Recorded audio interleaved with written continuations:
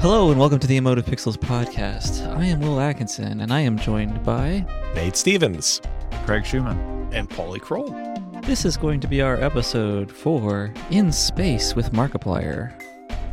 Please note that we will be spoiling the shit out of this, if that matters to you. We will have the link in all the stuff below. Go check it out first. Shouldn't take you too long. It's pretty cool. In Space is a interactive YouTube video, somewhat akin to a choose-your-own-adventure game. But before we get there, we always like to start with a question to get to know the crew. Our question this week is, who are your favorite YouTubers? And let's start with Sweet Craig. All right. You guys already know that I had a harder time narrowing this down. So from a game perspective, I think NoClip and supporting Danny O'Dwyer and what he does from a documentary perspective, as well as honorable mentions to like People Make Games, Writing on Games, and Game Maker's Toolkit. And then non-game related, MKBHD, Johnny Harris, and Binging with Babish, as well as Luke Thomas. All right, I'm done. We don't know it. Well, okay. All right. Who do we like know, Nate? Who do we need to know, Nate? My favorite is obviously Mr. Regular of Regular Car Reviews. It's like a philosophical review of normal-ass cars every week. Second place probably goes to The Number File and all related channels. The University of Nottingham and Brady Heron runs a... I wish I had remembered that one. It's very good. Brady Heron is just such a wonderful, like, radiant interviewer. He's kind of a low-key inspiration to me in general across all the things that he does. And I would be remiss if I didn't call out VHS Rallies, which is a channel of just some British guy that goes around and finds all the rare rally footage from the 80s, 90s, and 2000s on VHS and just uploads them to YouTube. They're pretty vibey. That's also a Cool very resource. All right. And Polly, would you be so kind? Yeah, I'm going to have to throw out my boy Pat Finnerty. Recently, I've been obsessed with his videos, watching them multiple times. He does this whole series of What Makes This Song Stink, which is an exploration of bad music. It's kind of referencing those that guy Beato that does the What Makes This Song Great videos, but he goes to some like places with his videos, very comical, but also like gets like deep and philosophical. And there's certain times where it makes me feel like like proud of humanity and things like that with some of the things he does, despite the fact that he's doing negative song reviews. It's great. I definitely recommend.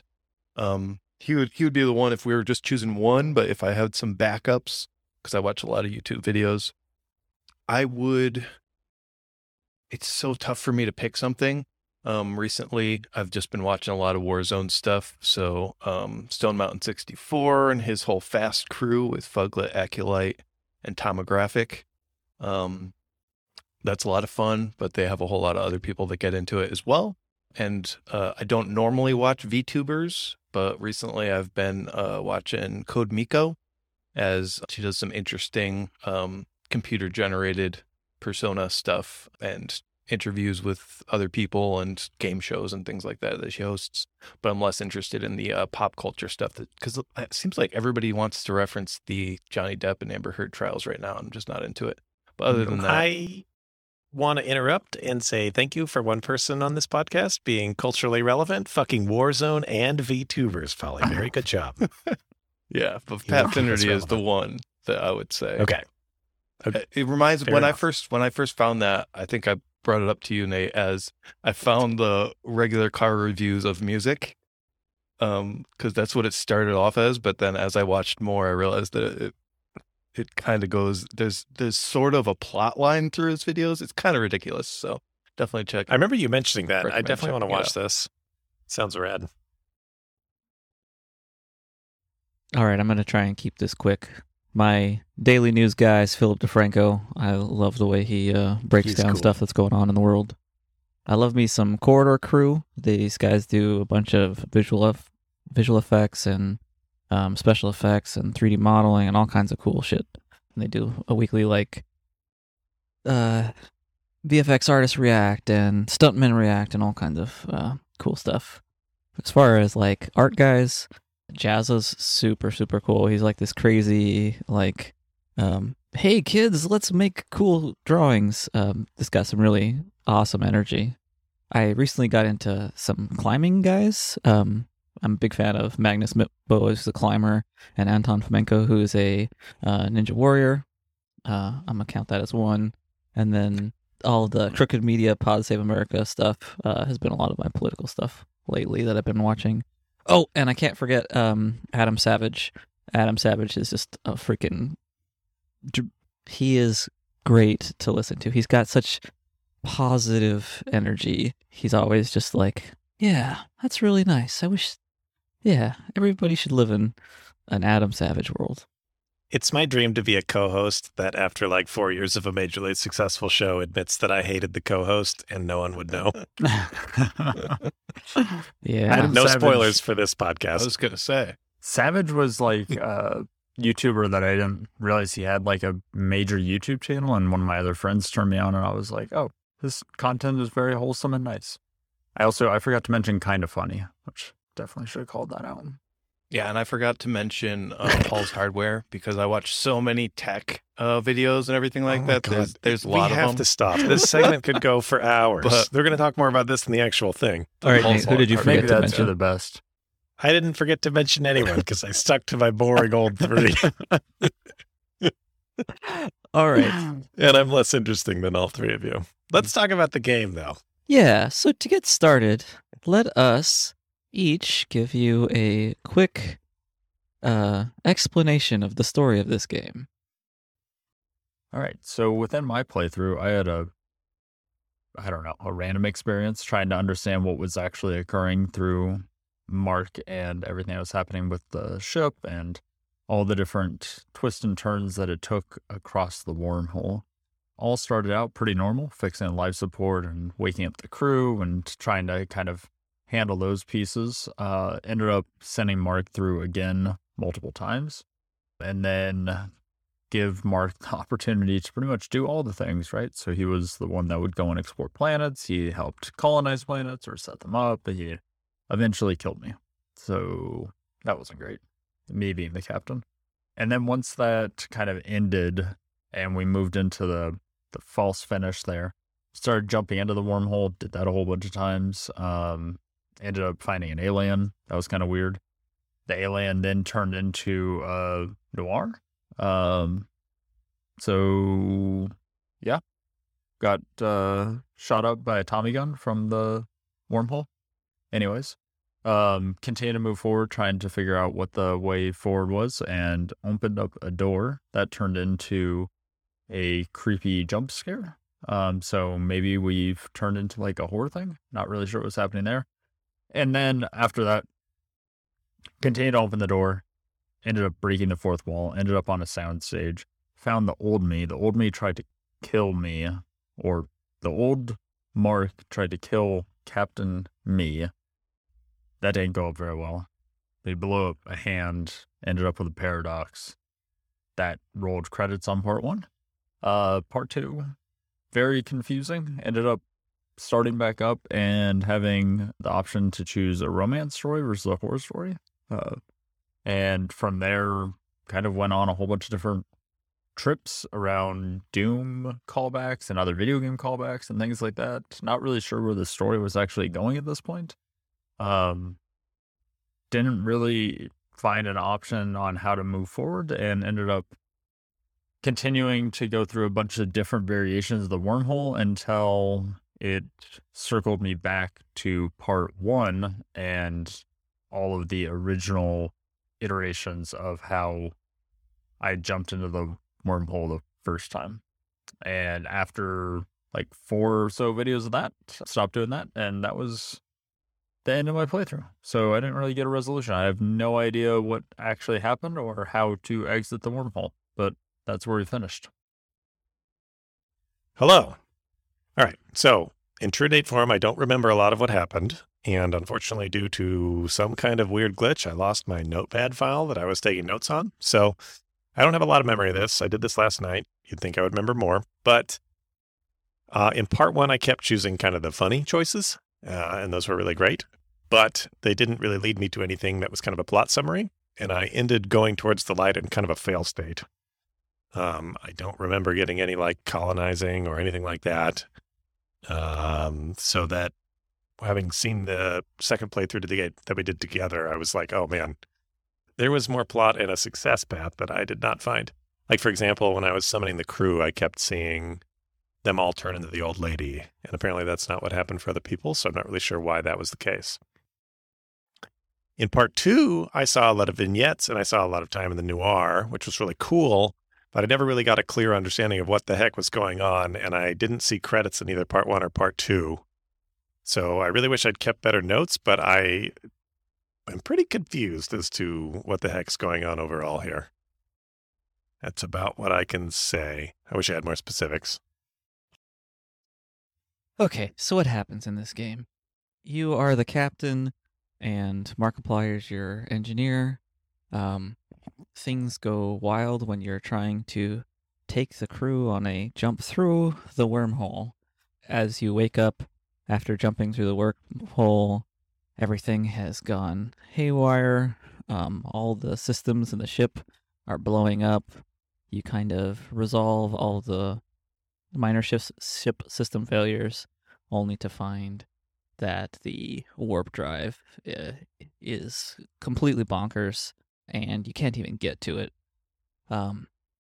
Eventually, when you do get to it, you find that there's been some temporal paradox, which makes you the warp drive gives you a little blue gem on your hand so that you can continually be reincarnated. Turns out later that you're not actually being reincarnated, you're jumping back and forth through different universes. And then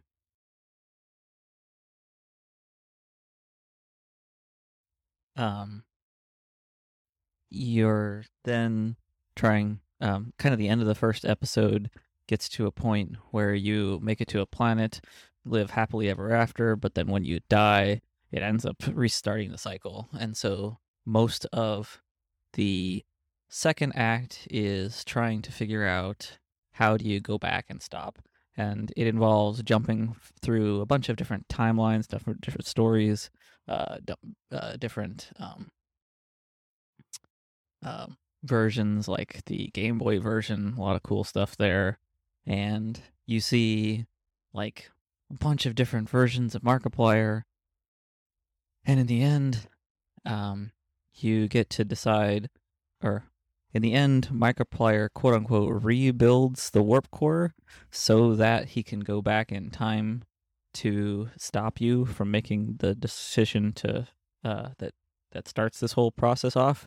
But it turns out if you don't let him go, then you realize that he had been the one to create the original warp core and sent it back to start the whole thing up. It's got a beautiful bootstrap paradox problem in it that is solved by you destroying the warp core. That's about it. All right, so I feel like the plot synopsis of this movie is complicated only because of the offshoots that happen because of the wormhole paradox. I don't feel like the plot's actually too hard to sum up if you consider the ending, at least the ending that I got.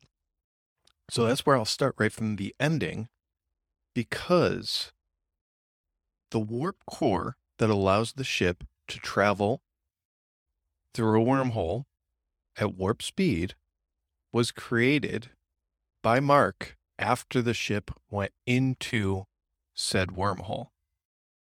So it's a paradox warp core where, because we were granted infinite lives and infinite time, there was time for the paradoxical warp core to be destroyed and recreated by Mark. And that is why he doesn't know how it works, but he can still use it.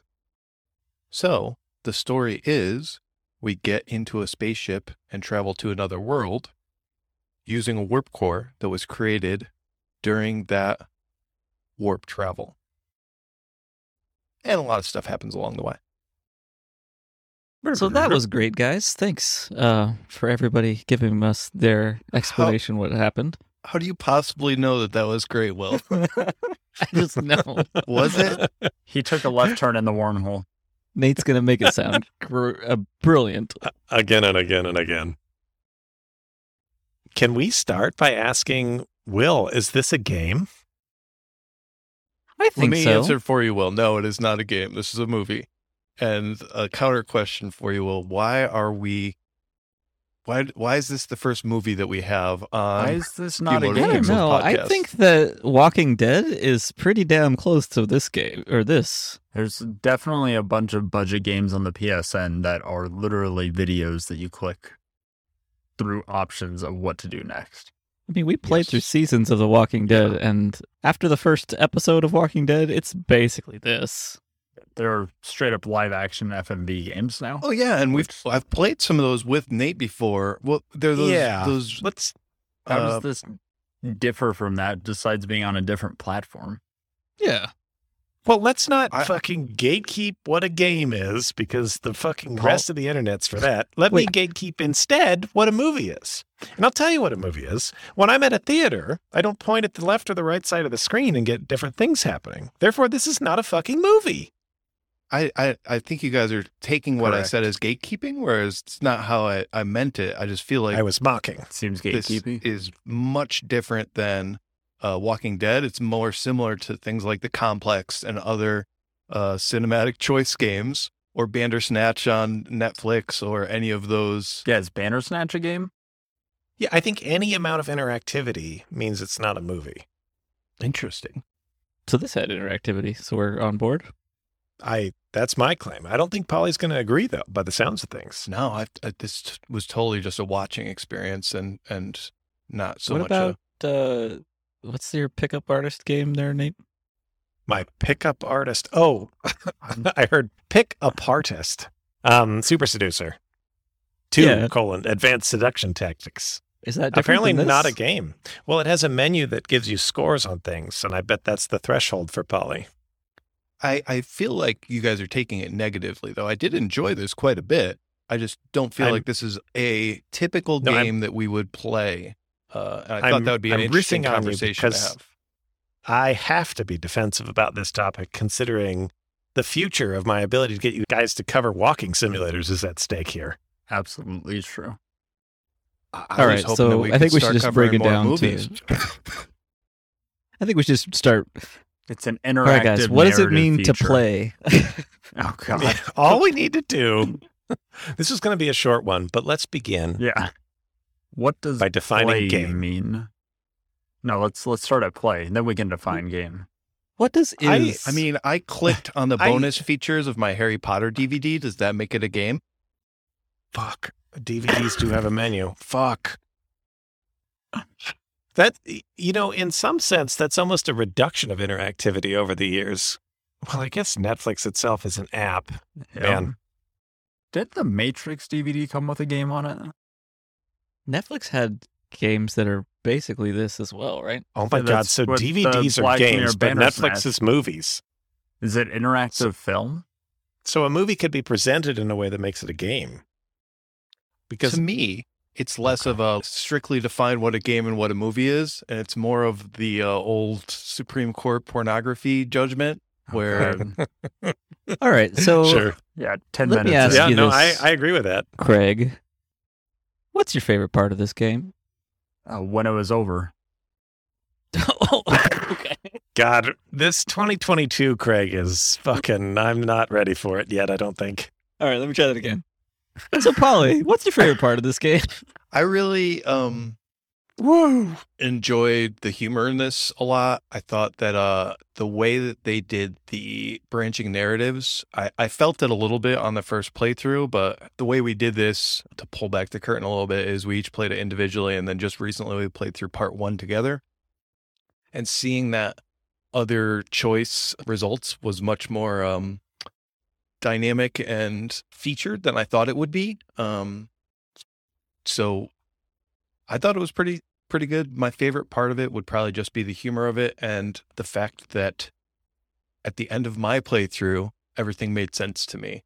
I could see some frustration coming through if you got if you ended up going down some paths that could have been a bit more confusing. To be fair, I will throw back in there the soundstage moment where you kind of open the door into where they were recording all of the content. Very good. I noted that down as a most excellent moment. Same with the Doom callback to filmed first-person shooting. That was really fun. Yeah, I was It's like part 2 feeling had that, a lot more throwbacks. Oh yeah, part 2 is definitely a lot more throwbacks. I was feeling that Doom 2016 vibe the whole time. Yeah, all the hand stuff. Yeah. What, Well, you guys- what exactly I'm are you glad you guys said referring that. to? Because I didn't get the Doom reference. So in Doom 2016, you start the game by like the computer's talking to you, and you just fucking rip the computer off the wall and punch shit, and like Yeah. Oh, I was like the whole vibe of like just smashing shit and like disregarding all the stuff, and like all in that first person. Like there's all this cool technology around, but it's just for me to smash to get to the next thing. Like for me, that like totally felt like that same Doom 2016 energy. So I was referencing the classic film Doom from 2005, starring Carl Urban and Dwayne Johnson, or The Rock, where they have the first-person shooter segment in the movie where, like, it's all filmed from first-person perspective, and this What? felt exactly like that. Wow. There was an entire It's weird that segment. your The Rock reference is hipster in this case. Yeah, well, back then, no, I think back then on the credits, he went by just The Rock and wasn't Dwayne Johnson at the time. Still Diddy era. Anyways. Huh. That was Interesting. that was interesting to me. So pretty much, you guys are saying the same thing, only slightly different. So the fact that Yeah, totally the fact different that it's flavor, first but same person and has concept. hands, and with Will, the added bonus of they smash things, is the Doom. No, I think more specifically, it's like a style of comedy based on like overacting silent protagonist with only hands is the like means of expressing emotion. Is like, Yeah, I mean, Sounds about right. you've all seen more media than me, but it just the style of humor kind of matches along with kind of the overacting and the sort of like, I don't know. Gotcha. Yeah. I did think that was pretty interesting the way they presented this all as a first person thing, and not necessarily the idea, but the way it was carried out. I felt was actually done really well with some of the effects and some of the predicaments it put you in and things like that. They also had a lot of jokes revolving around that, but it wasn't just used as a joke either. They it seemed like they did that for a reason. Totally. I agree. I think my favorite part of this was Markiplier. I really like his I was waiting for you to I- call out his voice. It's really Like I silky love his smooth, voice. Yeah, he has such an amazing voice. I've watched some of his stuff before all this and just was immediately captured by it. But his acting as well is almost like that sort of Star Trek kind of like coming out of like drama departments. Like you know what I mean, Will? Does this make sense? it almost feels like everything is a little bit too much. Everything is too much, and that's like his style. It's just a little bit of overacting every single time. Yeah, like extremely consistently and precisely.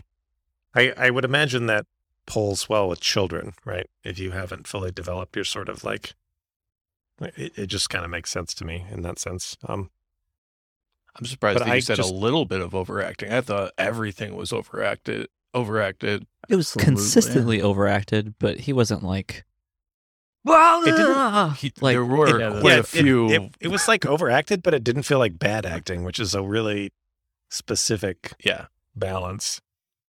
I think because it didn't feel like they were trying to be good actors. Yeah. Yeah.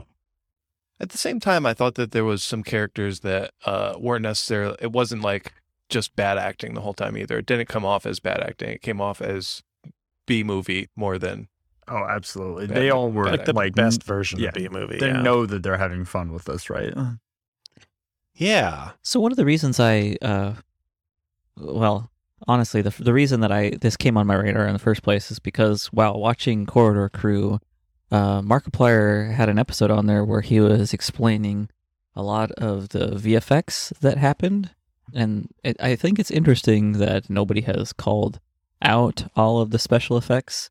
There are so many special effects, and and kind of because nobody has called them out as like being horrible or like hurting their eyes or anything, I would hazard to say that he did a pretty good job of like keeping everything, if not great special effects, and I think some of them really were, at least good enough that it didn't bother anybody. Like there's a ton of stuff, from the visualizations of the spaceship to the warp core and all kinds of like really cool stuff, but also all of the body switches where they're throwing dummies around all over the place is really cool, and like leads to some awesome gags. But yeah, what did you guys think of the quote unquote visual effects throughout? Real quick, Will, I have no familiarity with Markiplier. Did they make this to show off and to demo visual effects? Was that like a main progenitor of why this exists? We'll link in the Corridor Crew video, but apparently he's also been watching Corridor Crew for a long time and like watching like, oh man, that's a cool way to do this special effect, or this is how I would do this, and he himself had always wanted to be an actor, so he kind of wanted to push his own skills in those areas. And this is not the first one of these he's done. There's actually been at least one other one. This one just kind of seemed a little more on theme, on brand for us. Yeah, so it's like, he in general builds YouTube videos. There's a whole like undercurrent, what do we call it, like ARG, like there are definitely some videos in here that lead to some like behind the scenes lore stuff that's going on in the overall overarching Markiplier lore. That's why Will referenced it. And that stuff is, I think, way out of our purview. Yeah, like for example, at the very end of my playthrough, at least, you see the warp drive crystal and a white shoe go and pick it up. Did you guys all see that? No. Post-credit scene? I never saw credits. So there's like yes, I did. I did see that. I was not sure what that was, what that voice was. Yeah. So apparently Darkiplier is like Markiplier's alter ego and shows up in a bunch of videos, and apparently like in canon has killed Markiplier at several points in time, and like there's a whole lot of other stuff going on there that is like extra layer to all his videos. Anyway, that's very good. I'm not sure if I answered your question or not, Craig, but yeah. So it's essentially a passion project from Markiplier. Yeah, absolutely. Back to your question though, because you did bring up like that he did, I was under the impression, especially from the credits, that it wasn't a solo effort at all, that there was many people involved in this. Was he solely doing the visual effects? No.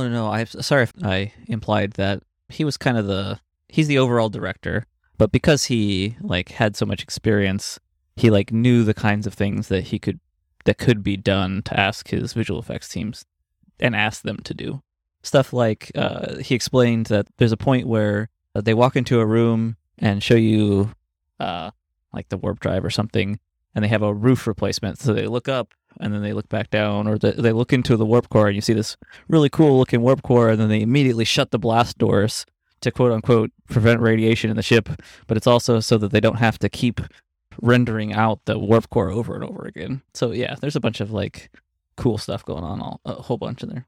Yeah, it's an interesting question, because like your comment about the fact that like nobody's complaining about it, I have a pretty low bar for that stuff. Like I really enjoyed when they came out the Marble Hornets videos, the Slenderman stuff, and they famously had very poor special effects, but the tone of it was kind of done in the right way where it didn't bother me and things like that. Like it made sense in their lore and everything like that.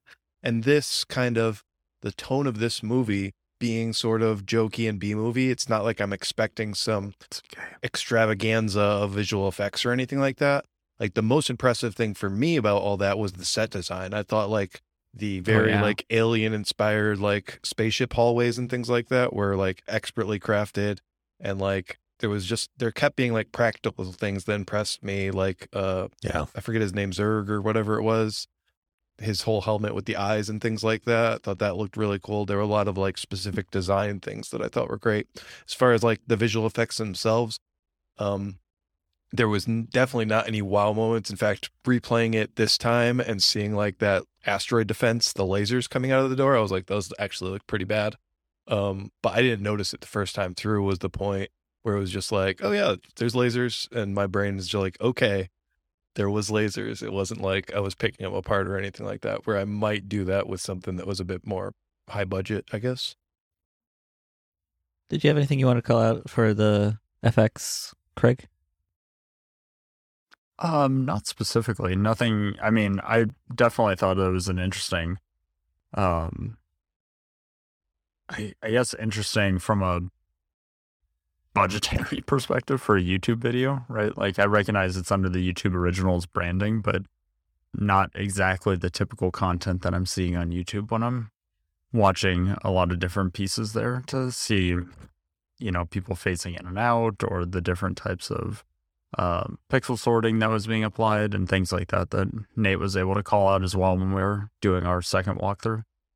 So speaking of pixel sorting, yeah, for me, something that really stood out is if you've ever kind of gone through the App Store looking for photography editing, you'll inevitably get to programs that do what's called a pixel sort algorithm. And they look through an image either vertically or horizontally and look for a sharp color change. And then they, from that, so imagine you're doing this horizontally and there's a vertical line. So when that vertical line is encountered, it takes all the pixels after that, let's say to the right, and sorts them by their hue. The best thing to do would be to look this up, but you get this really striking effect where like the defined areas of an image look like they're like falling down with grains of sand. And there's a lot of that in this in a way that's really cool. I think in After Effects, there's all kinds of different implementations of this. This is like a thing you can do in processing, which is like a programming language to manipulate images. And I just was really excited to see that because it looks really cool and it creates a really cool effect. And in some areas, he's doing that just in 2 dimensions and others like in 3. But all the glitch effects are kind of playing up or relying on that, which I thought was really, it was neat to be able to recognize some of those effects and kind of see them as something sort of that looks really cool and looks professional, just in that it looks exactly like what it's supposed to be, like a glitch, but also kind of understand what's going on behind the scenes. I thought that was neat. Also, sort of, not to call out another YouTube video or anything like that, but it does remind me of my favorite band, The Deer Hunter. Recently has been working on some new music, and the lead singer of the band is actually getting into visual effects, or has been into visual effects. And they're like, they kind of did a short film, and he did all the visual effects for that. So a lot of these conversations that Will is talking about is things I've heard from that context, where he was asking people on Twitter, like, oh, I'm like working on this. How do I do these kinds of effects and things like that? And actually like seeing him over time learn these things and then finally being able to see the end result was super interesting. Just reminds me of it, that same idea, just from a different creator and viewpoint. Did you guys have the scene where the screen froze for 10 full minutes? That was another interesting visual effect, some kind of fractal, I think. No. And I might have. Yeah, I'm sure Craig would have. Yeah, that might have quit the podcast at that point. But yeah, I think you were in a cryopod that froze on you, and you like it just played peaceful music as everything slowly froze, or the like glass that you were in slowly froze over. Is it literally for 10 minutes? It's a 10-minute video. I think only 2 minutes was set up, so it's at least 8 minutes. Yeah. Wow. It's. I mean, that was kind of beautiful, but yeah, vibey. Yeah, I mean, it's a real pace interrupter. So many of those moments throughout, though. I mean, when we'll mention the visual effects, also thinking about just the other formats that this kind of takes throughout, right? And with different places where, yeah, when it goes to like 8-bit and then into 16-bit, like in part 2, and then a visual novel. There's like puppets. Yeah. Like I didn't see visual novel or puppets. That man. I need to go replay some stuff apparently. Or the scene where it's like real. I don't even know how to describe this. Like real life frames cut out and animated as if they were puppets, but still mildly like. Yeah. Yeah. So this kind of takes me to the part of this podcast I want to spend a little bit of time with, which is there's something about the humor of this YouTube video, what a game, whatever we're calling it, that is damn almost funny. Just kind of like, ha ha ha, isn't that cool? Kind of funny, but not like a full-hearted chuckle. And, kind of along that line, I kind of want to talk through some of the things I thought were just kind of cool, kind of funny. So for me, one of them is the name of the ship is the Invincible 2. Which is very funny. Yeah. Why would you Implying need that there was an invincible one that was destroyed. Exactly. Yeah. Oh, man. Or the wakey wakey protocol every time you wake back up. And it's used in like tons of different contexts. So it's not like a one-off, or it's like a running gag the whole time. Wakey wakey, the oopsie boopsie, and the All the computer stuff, right? yeah. I thought this was really funny, but one thing I've noticed, I don't want to like throw around this word, but almost like something I've heard about autistic people as well is I have a great appreciation for like overacting, like over delivery. Like for me, comedy is all about delivery and rarely about content. And I really appreciated how well Markiplier was able to and all the other actors as well, were kind of able to nail the delivery. It felt exactly like what they wanted it to be. And I laughed out loud a lot at that, but was rarely laughing at the actual like content of things. So you're laughing more at like the physical implementation? Yeah, and just like there's just something about Markiplier that really vibes with me, and maybe it is that overacting. I don't know. I haven't really thought about that a lot, but I think that was it's fun to watch his extremely over animated delivery of everything. yeah, I thought that was an entertaining thing to watch. That wasn't necessarily the humor aspect for me, but that was keeping you entertained in sections. yeah. But I saw just the absurdist humor of a lot of it. It wasn't hilarious, but it kept me chuckling throughout. There was very rarely a time where I was like actually saying like, that's just dumb or anything like that, There was so many dumb moments, but it wasn't like they were coming at you so fast that you didn't have time to say that was dumb. And they kind of balanced it out pretty well with a little bit of the tiniest sprinkle of drama, the tiniest sprinkle of philosophy, and a little bit of horror and whatnot. But overall, I thought I didn't have the 10 minutes, but I thought the delivery of the jokes were good, but also the pacing of the jokes, I guess is what I'm getting to, was good. Yeah.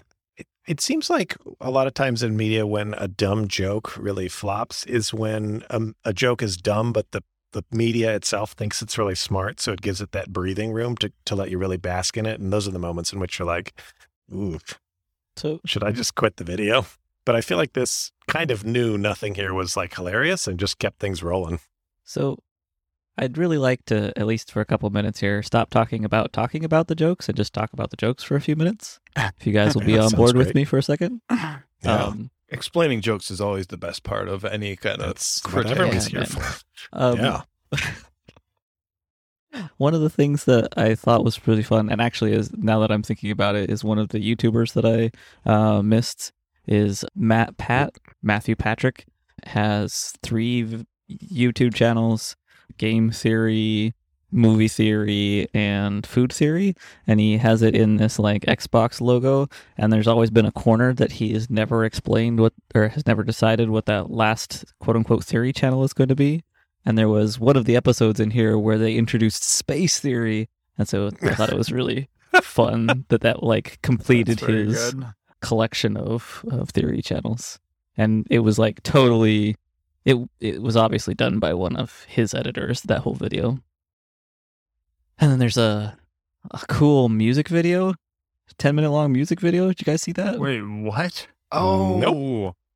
He has this thing where he's singing like in that wasn't 10 acapella minutes, though, was it? Well, the video was. I don't know if it was. He was singing for the whole 10 minutes, but like he's singing this acapella song about how space is so freaking cool. Yeah. the wormhole all had this like hybrid vibe between somewhere like Doctor Who wormholes, and then it also kind of felt like Day of the Tentacle wormholes, like and then like you passing Markiplier in the wormhole and all the stuff that was going on, all the doors and stuff. Like I thought that was all kind of cool. Anybody else got anything they thought was kind of cool? As far as the jokes go, I thought the whole noir section, it was even funnier Wug. going back to see it without it, but seeing how different it was, certain scenes played out. Because I had a good, I don't know, like half of the scenes that we watched with no noir, black and white and detective inner monologue voice happening was all with that. Like there was so much with that. So there was a way more explanation of everything that was going on because you could literally hear everybody's internal monologues for like a very long time. I thought that was really funny. Like I said, it was just more than anything the like flow of it. The only time throughout this whole thing where I really got kind of like, I got into a loop in the part 2 in the wormhole section where it was just left right choices. I was kind of sad about that because that was the one time where I was like, that's not a real choice, right? It was just a dead spot for me because I ended up going to like 2 of the same videos throughout that, trying to find myself through that maze or whatever it was. I really didn't like that one either because left and right is not really a choice. You're just... No, I just picked the same thing every time. Did you guys like toggle? I did like left, right, and like I think I did right, left or something like that. Like there's no... I tried doing the same thing, but I feel like I did like left 3 times and then I ended up in the same video or something, and then I started just going randomly back and forth. I mean, I guess game design wise, that's a randomizer, right? It gets people into different pathways. But it's just a YouTube playlist, so it's not really game design. Is the weird part without about any that. Well, without any like knowledge about what your decision actually means, it's just nothing. Right. That wasn't the problem for me. Don't get me wrong. It wasn't the fact that the choice was left and right. It was that there was no clues as to what to choose, where I ended up repeating things. That's what I I'm literally watched 2 of the same videos, and at that point, I was like, "This was funny the first time, and isn't anymore." You know, it just killed the pacing of it for me. I'm sure there were other things I just can't think of. The funniest thing to me probably was Popper in reverse. That whole the great. delivery of the Nate joke, really liked that one, right? the idea of it, Yep. the fact that it was a choice and that they carried through on it was all great. All right, so here's the thing I need to throw down with you, Nate. I think the Did the plot engineer make was any the sense? most profound person in this entire game. No, he's just an idiot. At best, he's an everyman. It's who both. Which is who a here, stupid role who that in should this never game is exist. smarter than the engineer? I mean, that's a high bar, Will. But The grandma that keeps getting swapped for all my characters. she made cookies. so She did make a lot of cookies. I don't know. I haven't been doing it for long, but the few season 2 episodes that I've hosted, I've been trying to put a quote from the game into my intro. And I don't know who's noticed that, but I did have a quote, if I had done this one, from Will's brilliant engineer. "You are a child of the universe, no less than a tree or a star, and you deserve to be here." But it's what I'm saying. It's literally, when I looked it up, it's literally a quote from somebody else. So I have a feeling the profound things Definitely. that you're Doesn't saying it he's just sound profound like one? for is Even just better. parroting. No, Parroting he other just makes people's thoughts. references. That That's means why he's Will likes him. That means he's well read. Yes, it's just a mirror of our friendship. But in the, like in the when he media. dropped that one about the daisies festering or whatever like that, like somebody even said in the scene, they were like, "What?" Because like, sure, that's a profound thing to say, but right now, that's what you're gonna go with is also like a kind of an idiot moment. Will just thinks people that make references are really funny, and I think it's really stupid. And that's the entire disagreement here. All right, we're Yeah. all set.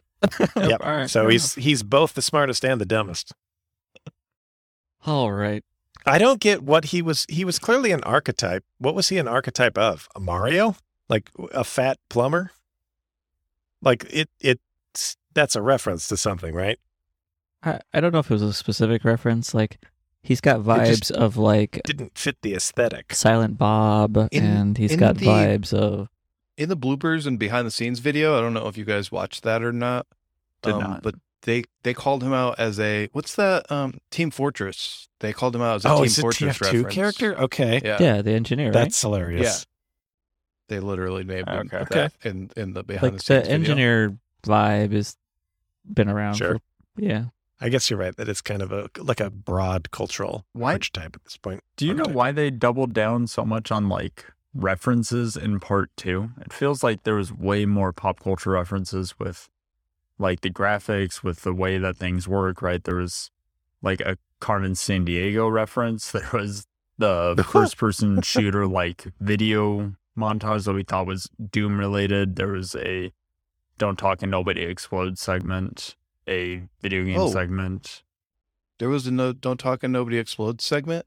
Yeah, there was I like get a that. bomb defusal, and you could Okay. choose. So yeah, that calling that that's not a reference to that game. That's just that's a trope, and that's what I felt. It was more than references. They did a lot of tropes. that's not a good way of calling necessarily- it. You're right. Yeah, tons of tropes. Yeah, like the whole But- detective story, the serial the killer detective thing was for horror. Like I triple had no undercover. idea what the restaurant scene with the fucking cook that kept appearing was. Did you guys get That that? one was That- no, but I is- thought that scene was great. I have not watched it, but isn't that what's the North by North? No, what's the surreal show that everybody likes that I couldn't even watch? Twin Peaks. Isn't Twin that a Twin Peaks, Peaks yeah. reference? First, It very well Could've could have been. It felt like the second part had just a lot of references. And to your point about even the engineer, right? Like it felt like everything in here was referencing something, whether you got it or not. it felt well. I Yeah. mean, obviously we talked about this in our overviews, but I Obviously. think the whole point of the second part was it's like here are a bunch of alternate realities, alternate universes, and so you could have as many of those as you really wanted just before you got to the end. Like it all didn't matter, but in not mattering, that's why they mattered.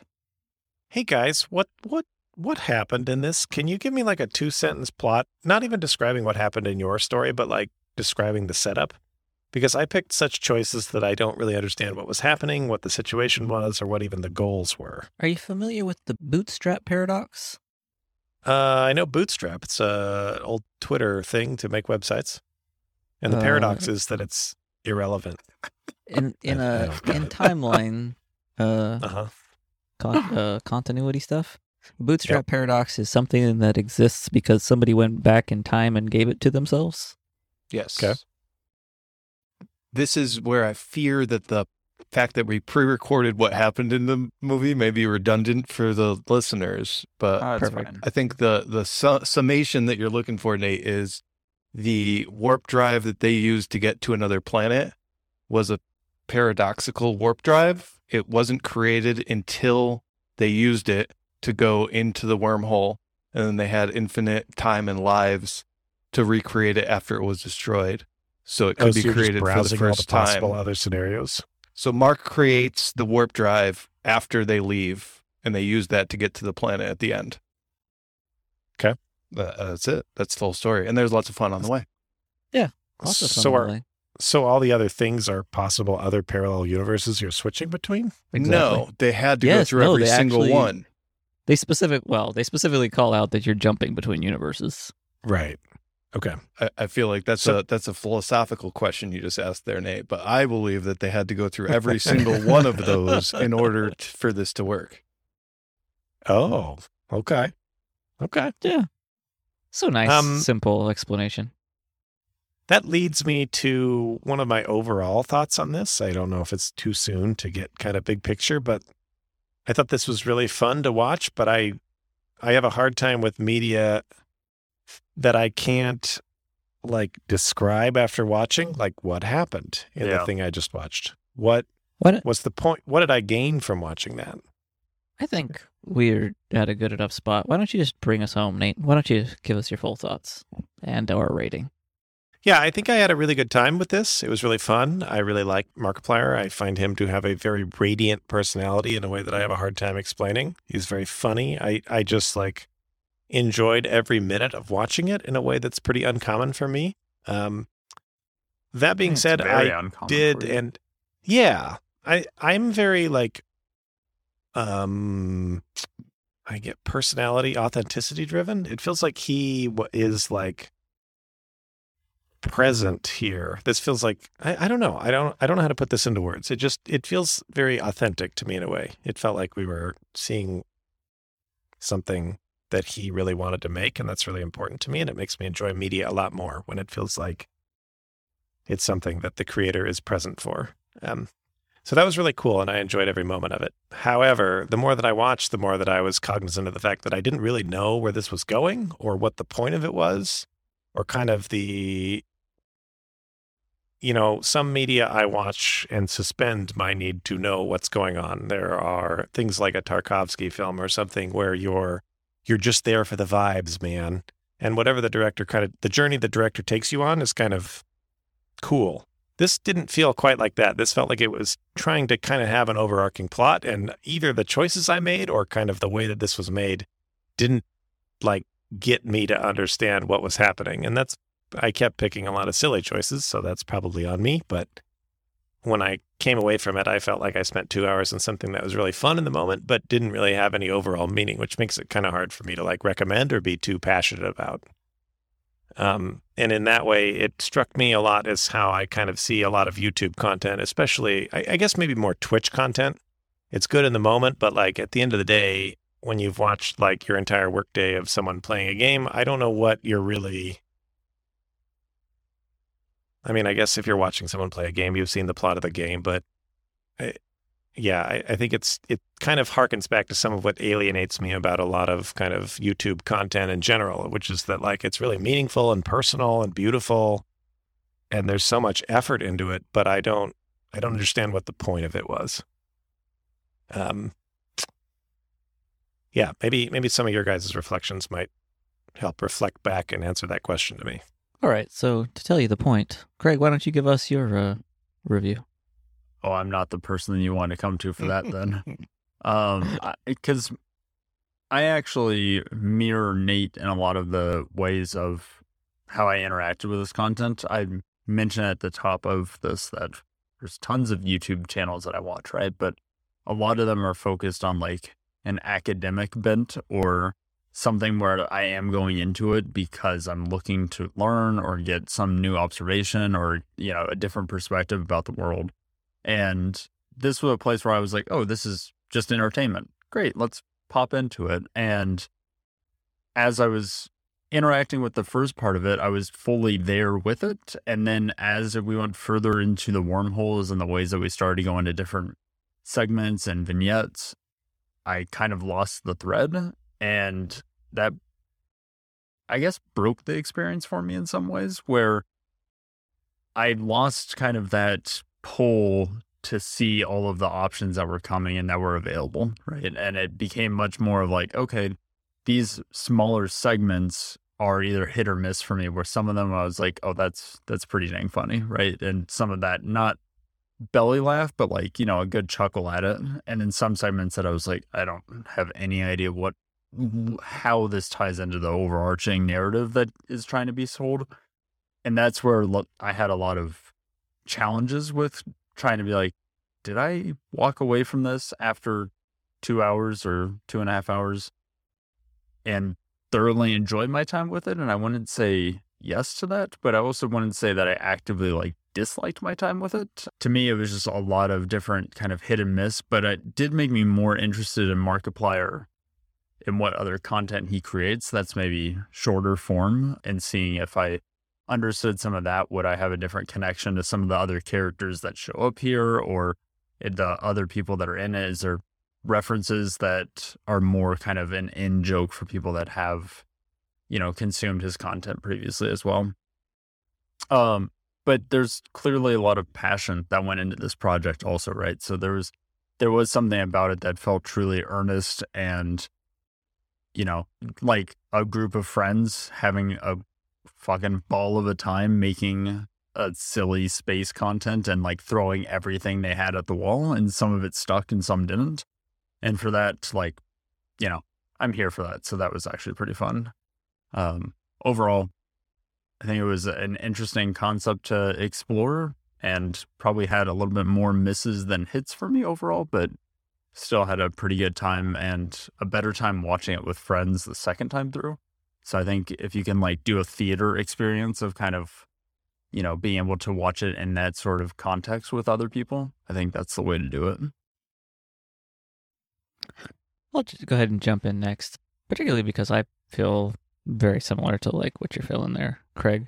I was kind of interested in this because it kind of, you know, we talked about this a little bit at the beginning. It kind of tests the limits of what a quote unquote game is, you know, right up to the limit, maybe even beyond. Maybe it's not, who knows? But like this interactive storytelling, I think is interesting in that, you know, I've played a lot of visual novels which are less game than this. So, you know, I think it's interesting to kind of explore the area a bit. I think I was mentioning in our chat before, a lot of the comedy, you know, got me to smile, got me to grins, didn't ever really take me into like actual laughter, full on belly laughs. So it's like it almost worked. And for me, kind of like Craig was saying, it worked a lot better when I could, you know, put my own dad humor on it and be like, hey, you guys, you got it, you know, nudge, nudge. You saw the part where he did that 3 times. That's funny, right? Yeah, you know what I mean? You know what I'm saying? So like, I totally get like making it a community experience. Kind of really added to the overall experience for me. As far as like game design, I think we called this out a bit before, but its biggest flaw for me is the choices. There was not, with a few exceptions, it was far more often that your choices were not like informed choices. The worst being like pick left or right, and probably the best being the part where you're pitched 2 different choices by different characters. 1, take yourself into the wormhole, or 2, call for help. Like those, they actually explored what could potentially happen when you make this choice. What are the ramifications? And it actually felt like a well-informed choice that you're making.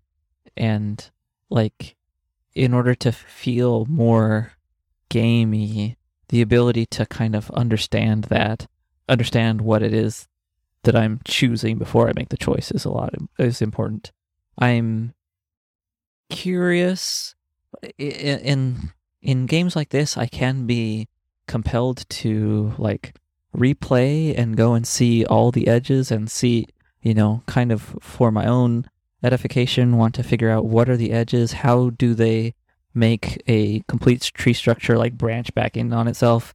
You know, the most obvious in this case is that there's episode 1 and episode 2, and episode 2 just starts in one place. So whatever you do in episode 1, you're just going to start all together in episode 2. And then like, how many different endings of episode 1, how many different endings of episode 2, it's all kind of unknown. And, you know, in general, I would like to go back and figure that out and learn more about what are all the details. But I'm not really driven to do that for this game. And I'm wondering if, 1, it's because it takes a lot of time, and I'm kind of more interested in like going to look up a wiki or something to kind of explain things for me. So that for me is kind of a indictment of it as a game that I would rather just, you know, look up a walkthrough or something to understand it rather than go experience it for myself. So that kind of takes away from my overall enjoyment of the game overall. I think I had a positive time. I don't regret having done this, and I like, you know, having experienced it with you guys, but was not by any means the most exciting thing I've ever played. And for the last word, why don't you bring us home, Bolly? Sure thing. So yeah, I was a little worried coming into this because I've never experienced anything through Markiplier, nothing against him or anything like that. Had no reason to like or dislike, just no experience at all. So I was worried there could be like, am I prepared to get into this? I think I expressed that concern to Nate when he brought it up to me, but ended up really enjoying my time with it. I feel like I'm a bit less analytical about it than you folks. Just because I feel like to me, it just came off as a movie, one of these like interactive movies like Bandersnatch from Black Mirror they put out a while ago. There've been a couple of these on Netflix. Similar to the games, I forget the name of the company, but we're going to have to link it. I know The Complex is one of the games they put out, but it's a British studio that does a lot of these interactive fiction games. But it felt like more of a movie to me, more of just sit back. You're thinking of Wales Interactive? Wales Interactive. Thank you, Nate. Yeah. I want to play like all their games. They're always a good time. Yeah, and I actually, I enjoyed this a lot more than any of those that I've played, and it felt like less of a game to me. Actually. It felt like there was less choices, a lot more watching, and a lot more. For me, this was just sit back and enjoy, and that's why when I brought it up as more of a movie than a game, I didn't mean it at all as a negative things. I love watching movies. I don't hold one above the other in any respect or anything like that, but overall, I was just thoroughly entertained. And one thing this made me think of is like the fact that this is the first time I've ever seen anything like this on YouTube, but also it's so easy to do on YouTube because of their playlist functionality. Yeah. I would hope that this inspires more because it's perfect for that type of content. And I'm kind of surprised this is the first I'm hearing of it, although I know that there's other forms of it out there. I just am ignorant to them. I really wanted to express the same opinion that if anything comes of this, it's that I hope that more people are inspired to do similar things. Yeah, because I mean, I watch YouTube, from the intro, you could guess, I watch YouTube videos on my phone all the time, and this was so easy to just pop on my phone and every now and then hit this way or that way or whatever, and just sit back and enjoy the ride. I didn't feel like I needed to get much out of this. But I was pleasantly surprised with my playthrough, at least, and I understand your other folks' playthroughs where if it was left a lot of questions opened.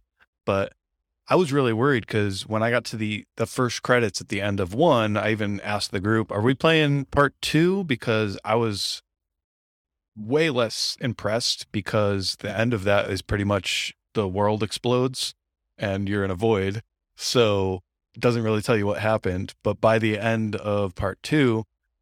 I felt like it wrapped everything up, and there was a lot of like plot threads along the way that didn't necessarily like make a whole lot of sense to me. But at the same time, I felt like a lot of that could just be my inexperience with Markiplier.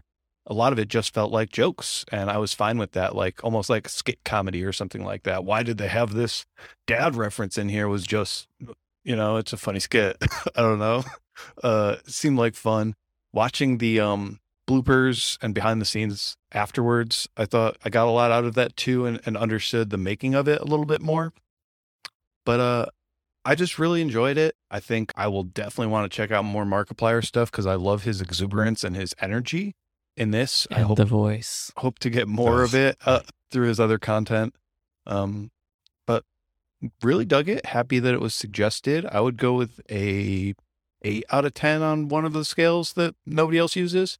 So definitely recommend people check it out. I will definitely share this with friends and family and things like that, as I think it's a fun thing to do with other people as well. So if you made it all the way through to my part without watching this at all, which is ridiculous of you, thank you. Check it out. That's my recommendation. And thank you for joining us. That was our episode for In Space with Markiplier.